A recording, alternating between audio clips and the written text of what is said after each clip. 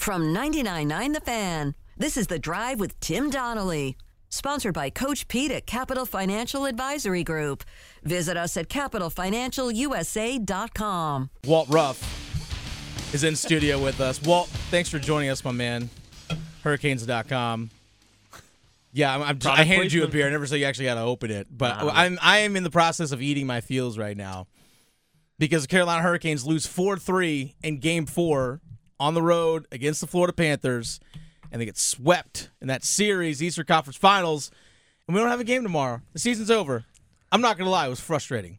Yeah, it definitely was. What was the vibe like in the locker room after the game? It was about as grim as you could imagine, right? Yeah. I mean, the reality had set in that, I mean, you have your usual suspects following a loss, too. It's almost always Jordan Staal and Sebastian Aho. Those are the two guys that are going to talk, and one of them is your captain who was in the penalty box to watch his team season end. I mean, you could see that was, and he said it himself, it sucked, point blank. Yeah. There's no other way to go about it. And then Sebastian Aho, who is as competitive as they come, you could see the defeat on his face, which is just a terrible visual. And he said, he also said it sucked, obviously, but he's like, it's even tough to put into words that this is really over.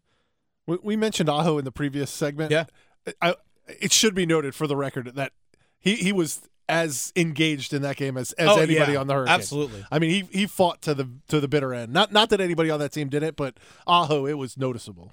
Yeah, and I think to the point that you two were talking about in the first segment, it's one bounce, right? It's one bounce. It's one bounce play. in every game. And you know that that's going to rot at a guy like that because he did play well. He had the opportunities. He was setting up guys. I mean, there are going to be moments that play through his mind for the next several months that, there was an opportunity on the rush last night during the second period where he finds Jalen Chatfield creeping on the back door. And, if that goes in. I mean, when Chatfield got hooked?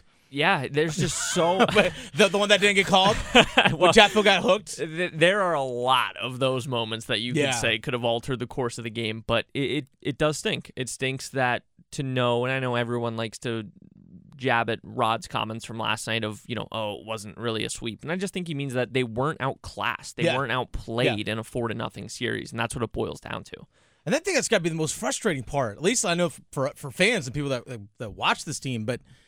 It's got to be even harder for them knowing it's like Seth Jarvis got to be thinking, man, if game 1, if I actually hit the bottom of that bar and it goes in.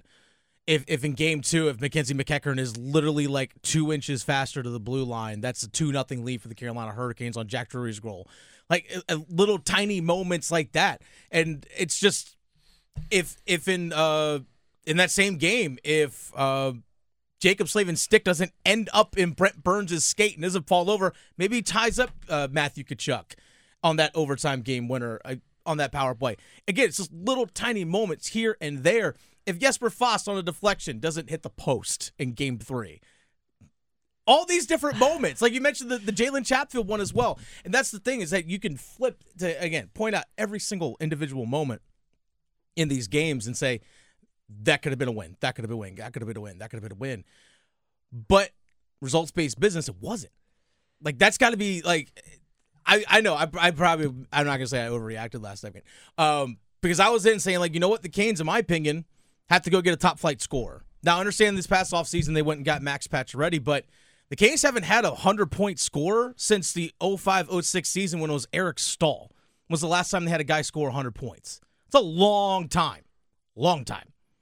It's a long time, but you also have to ask yourself, is the system that the Carolina Hurricanes play going to produce a 100-point score? I don't mean that they generate chance after chance. I mean, they consistently generate the most chances or near the top in the NHL.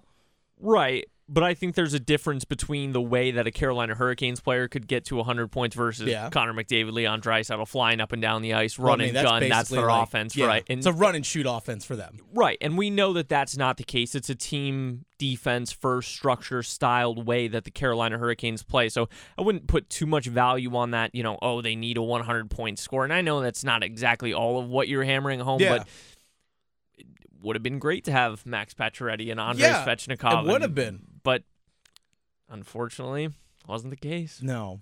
So much of this conversation moves to the future, right? We can talk about all the things that happened in these 4 games, but the next thing is, all right, well, what are they bringing back? This is a team that's made the playoffs 5 straight years, has a good young nucleus, but a lot of holes and a lot of free agents and a lot of decisions to make.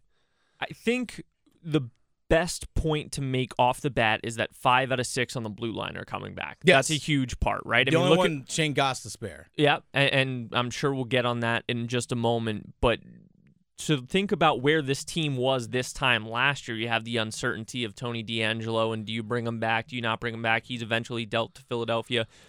What does this team look like if they didn't bring in Brent Burns this year? And I know revisionist history and all that, but he has solidified a spot on the defense to now where all you have to worry about for the 23-24 season is that LD3 spot. Yeah. I'll be curious to find out over the next 48 hours with exit interviews if there is interest in bringing Shane Gostisbehere back. It is a relatively weak free agency class in terms of those who are available on the left side, so maybe he commands some serious money there. I mean, let's be honest, Shane Gostisbehere is likely better than an LD3 on most teams around the National Hockey League, so you have to be mindful of that. If he can go get his money somewhere, hey, good for you. And we've seen that over the last couple of years, too, with, my goodness, this time last year, the third defensive pair was Ian Cole, Brendan Smith, and Ethan Bear. So steps forward have been taken there, but that is a big spot. And then also, to me, the goaltending is a massive question mark, too. Sure. Both Frederick Anderson and Antti Raanta being unrestricted free agents. Pyotr Kochekhov's under contract, so you're expecting him to become a full-time NHLer next year. Is it one of those two guys who's back? Is there someone who's a unrestricted free agent who you could potentially come in to partner with him, or do you make another splash via trade? Then before we even get to the forwards, you're right. There's a lot of questions, but the nucleus is there. And for how much people have talked about, this is their window to win, this is their window to win. Next year is because you've got guys, Sebastian Aho, Teuvo Teravainen, I know you were talking about it earlier. Some of these cats only have 1 year left on their deal. So I think we'll see that, I don't know, all chips in approach, but we'll see this team really going forward again next year. And I know it's cliche, but Walt Ruff, Hurricanes.com reporter, joining us here in studio.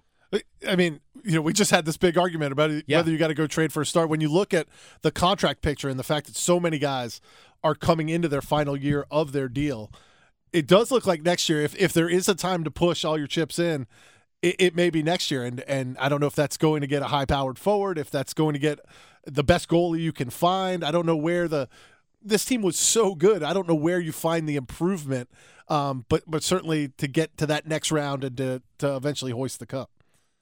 Max Pacioretty is a big spot too there, right? And Frank Saravalli had a really nice article on Daily Faceoff the other day. Yeah.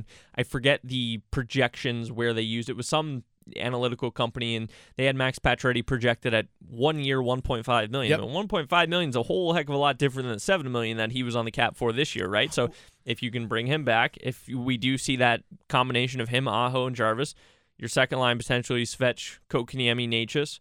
You've got Martinuk, Stahl, and then maybe Stefan Nason. I don't know. Who knows what happens with Jesper Foss? Jesper Foss might have made himself some money these last couple of weeks. That he has. I think he was their leading goal scorer in the playoffs, Yep. and he had a couple a couple overtime winners as well. Like Saravelli, his article actually had Foss at 2 years at $2.3 million, a slight bump from his $2 million this year. But someone again might see that and go $3 million a year for that guy. But is Carolina willing to go that route? It's a good question, Especially because I know we have seen generally, historically, Kane's not really going much past age 30 when it comes to contracts, and he's 31 years old. That is Jesper Foss. So, okay, what are they willing to do? Are they willing to go down into their farm system with the Jamison Reese and plug him in that situation? That's where then the trickle-down comes into effect because of those three hypothetical lines that we were just discussing.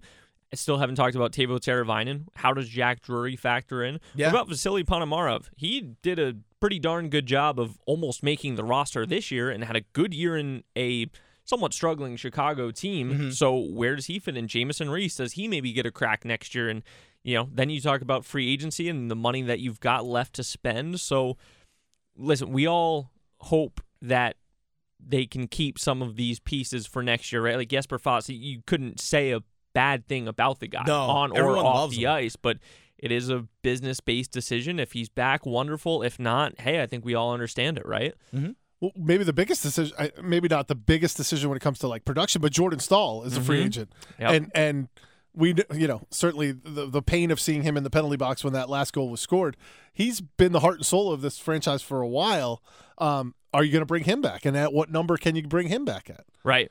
Coming to an end, I don't know how else to say other than finally of the, I believe it was 10-year, $60 million deal, you're making 6 AAV. So it's a good question, too. If you can, I would hope that if both sides are wanting to do so, that they can bring him back. And then at what number does he fit in at? There's going to be a plethora of cap space to work with, which is exciting within itself because you do allow yourself that opportunity then to go out. And if you really feel the need to bolster up at LD3 if Gostisbehere walks, or if you want to add another high-scoring forward in case of another situation like this year, you're going to have the ability to do that, which is exciting. Now, looking at projected right now in terms of who's under contract for next season. Again, Walt Ruff, Hurricanes.com, joining us live here in studio.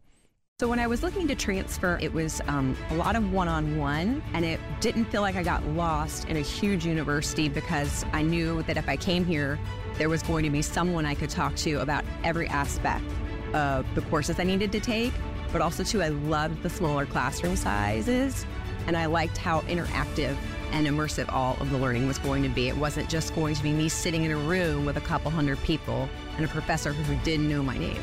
To find out more about transferring to William Peace University, visit peace.edu. Are you ready to buy or sell your home? The Jim Allen Group is a nationally recognized and award-winning real estate team in the Triangle, dedicated to providing exceptional service to meet your needs. With the latest insights and expert market knowledge, they'll make your home buying and selling journey as smooth as possible. Don't wait. Head over to jimallen.com and start your next move today. That's jimallen.com. The Jim Allen Group, your partner in real estate. 9 forwards right now under contract for this upcoming season. That doesn't count the rookies like Ponomarev, Jamison Reese, Ryan Suzuki, those rookies down their entry-level contracts down in Chicago. So not including them. 9 forwards under contract. Only 2 of them signed this this upcoming season. That's Kokoniemi and Svechnikov. That's it. Now, there's some guys like Martin Necas, Jack Drury, Seth Jarvis. They're restricted free agents, but still, the window that you talked about, it's now. And I think that's also what frustrates a lot of fans, because the opportunities and chances to win a cup are so slim. You almost feel like if you got a chance to do it, you got to go all in for it. Understandably so. And I'm sorry, I'm giving the fan perspective here, Walt. I know you got to keep it straight. You work for the team. I understand that, but that's how I view it. It's like, you know what? These guys, Teravainen, like you mentioned,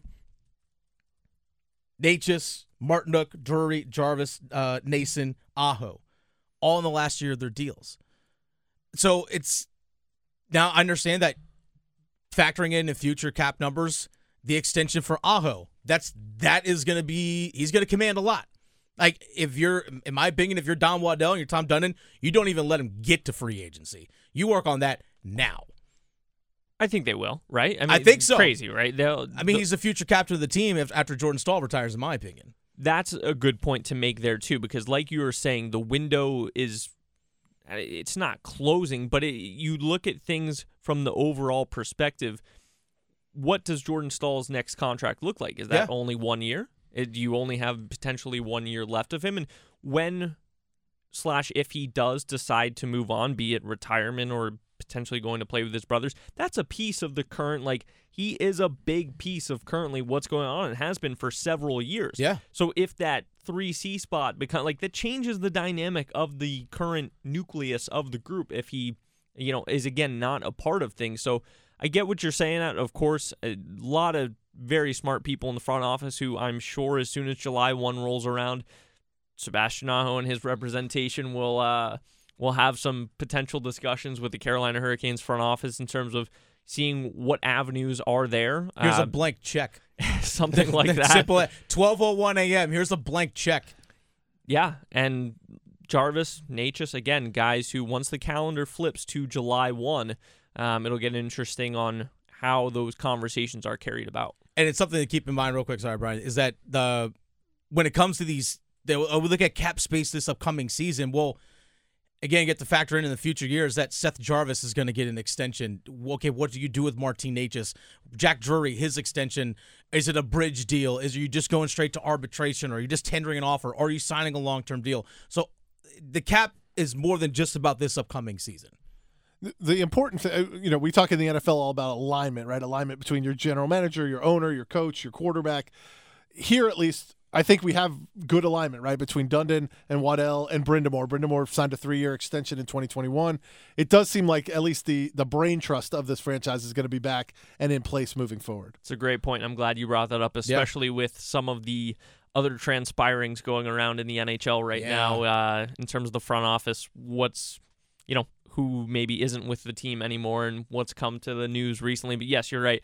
There is that cohesion between the ownership and the front office, because when you have an owner like Tom Dundon that wants to win just as bad, if not worse, than anybody else, he wants to know the intimate details of what's going on, what can be done, what can't be done.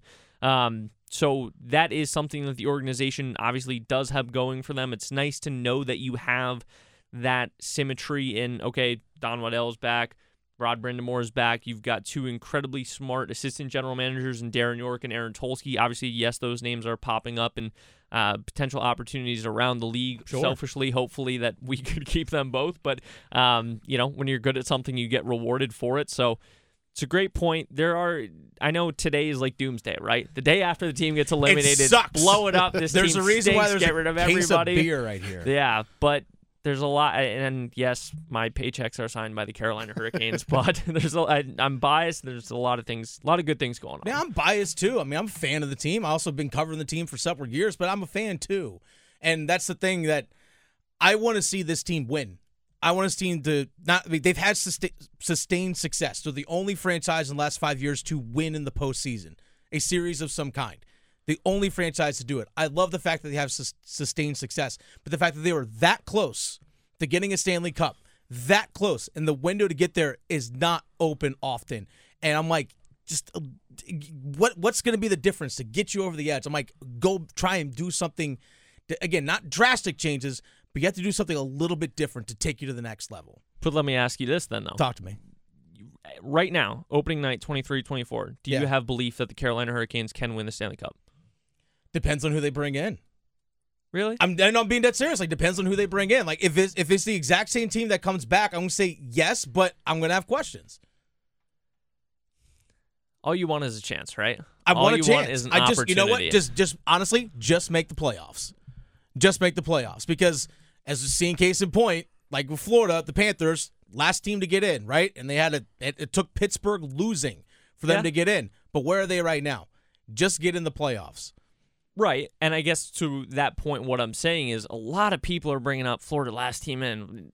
They won the President's Trophy exactly. last year. That's what I'm telling you, Brian Murphy. Please stop this. Oh, my God, Florida's this big underdog. Like, they brought in a new coach who, by the way, has been an exceptional head coach in the National Hockey League for a very long time. You don't have to be the team, like the number one, like, oh, my goodness, you know, this team's going to win the Stanley Cup. The Stanley Cup is not given out on October 12th, right? No, they're not. You got to get in the dance, and then you got to be able to dance. And the Florida Panthers are dancing right now, but they've been able to dance the last couple of years, and the Carolina Hurricanes are going to be able to dance again in the fall.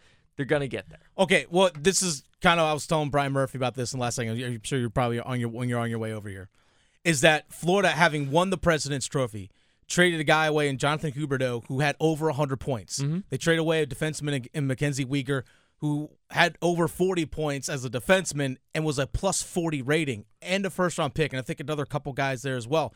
They gave all that up. They were and now I understand those guys were in the last year of their contracts. I understand that kind of stuff. But they're still willing to give up two major pieces of the team that won a President's Trophy to go get a Matthew Tkachuk. I wonder, is Carolina willing to do something like that? Well, I mean, because that's a bold move, and right now it's paying off. It's paying off for the Florida Panthers. Right, that's what I mean. It's paying off for the Florida Panthers. You could also be on the Calgary Flames side of that, and all of a sudden you're looking like, oh. Yeah, you fired your head coach, and now you're wondering, like, well, they also lost Johnny Gaudreau, because Johnny Gaudreau was like, peace. Right. But very seldom is it that those massive blockbuster trades work for both sides, right? Yeah. Like the Florida Panthers are laughing at the bank right now. They got Matthew Tkachuk. Oh, my goodness, this is great. And it took an MVP-type player in Jonathan Huberdeau to get him, but it doesn't always work out for both sides. And that's what, if you're talking about these big block, I mean, first of all, what do you give up? What? Great question. I don't know. But the other half of that is, and I was telling Brian before we went live, the narrative around, the Carolina Hurricanes are afraid to make a big move. First day of free agency last year, everybody's looking, okay, who are we bringing in? Then you acquire Brent Burns and Max Pacioretty. Yeah. So the team's not afraid to make a big move. I understand that the deadline may have been a little bit underwhelming to some folks.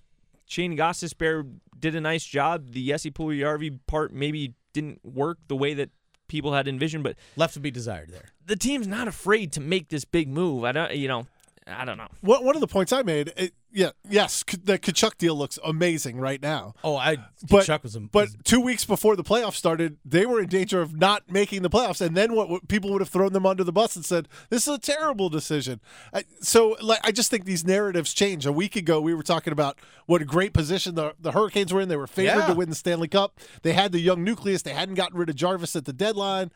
So I just think these narratives can change so quickly from, based on 4 games that were 1-goal games, that one went to 4 overtimes. The other ones almost went to, we had overtime, almost another overtime. I just might as well have been overtime. Right. It's, if we had this conversation, a month ago, it would have been totally different. If we had it a week ago, it would have been different. I just think these narratives can change so quickly. I mean, look at Boston. Talk about them as the greatest team ever, maybe in NHL history. They get bounced in the first round, and now the season was not a success. So I just think it all changes so fast. Totally. I can't help but agree, because 6 weeks ago, towards the end of the regular season, the Canes are coming off a 3-game trip of getting swept by Nashville, Buffalo, and Ottawa. Yeah. You're already without Svechnikov and Pacioretty, and my goodness, was the slander loud. This team's cooked, first-round exit. And then all of a sudden, they're going to the Eastern Conference Final. So it's very strange how it all works out, but that's what I guess I was arguing to you about a couple questions ago, is like, you just need to have a chance, an opportunity to dance. But I was pointing out to Brian, though, is that in the big moments of this series, the big star was the one that were making the plays for Florida, because who had the game-winning goal in both overtimes? Matthew Tkachuk, who had 2 goals, including the game winner yesterday. Matthew Tkachuk. I was like, in those moments, we saw that star player, that next level star player, make the play when it mattered most. Who's the guy? Who's the? I know we only got a minute or two before break, but. You know this league. You look around. Who's the guy? Who if you can go get anyone you want, and you're not going to get Connor McDavid. No. Who's the guy? Who's the guy? The difference maker? I don't know. Is it Mitch Marner from Toronto? Are they willing to give him up? Is it Mitch Marner from Toronto? Walt disagrees with me on this one. Big price tag. It's a major price tag. Is Ottawa, with all their struggles, are they willing to part with Brady Tkachuk? No shot. I don't think so. No shot. I'm going to throw in one name. I don't know if I'm allowed to or not. No, go ahead. Yes, you're absolutely allowed to. There's a microphone in front of you. I know. I'm thinking from like the employer perspective. Tyler Bertuzzi. Yes. Oh, he's a free agent. He's a free agent. That dude can score. A little bit of a little edge nasty side. Play against. 100%. Oh my gosh, him playing alongside Sebastian Aho. Give me that. Just a thought. Give me that. I'm 100% for that. That's Walt Ruff, Hurricanes.com. Follow all of his work at Walt Ruff. Exit meetings are tomorrow. At 11 o'clock. So go to Hurricanes.com. Check it out. I'm going to be there tomorrow. So it's going to be a very long day for you. A lot of conversations taking place. Walt, thank you for your time. Really do appreciate it. And feel free to, here you go, because I know it's been a very depressing day. Feel free to take that with you. We're going to have those all throughout the show. Your heart. It's the only one you have. Fortunately, you also have a choice. Expert cardiologists, talented surgeons, highly skilled specialists, all of whom chose WakeMed. Why? The main reason is the same reason patients choose WakeMed. Everything you need for the best possible care is right here. Learn more at wakemed.org. WakeMed Heart and Vascular Physicians. Your heart, your choice.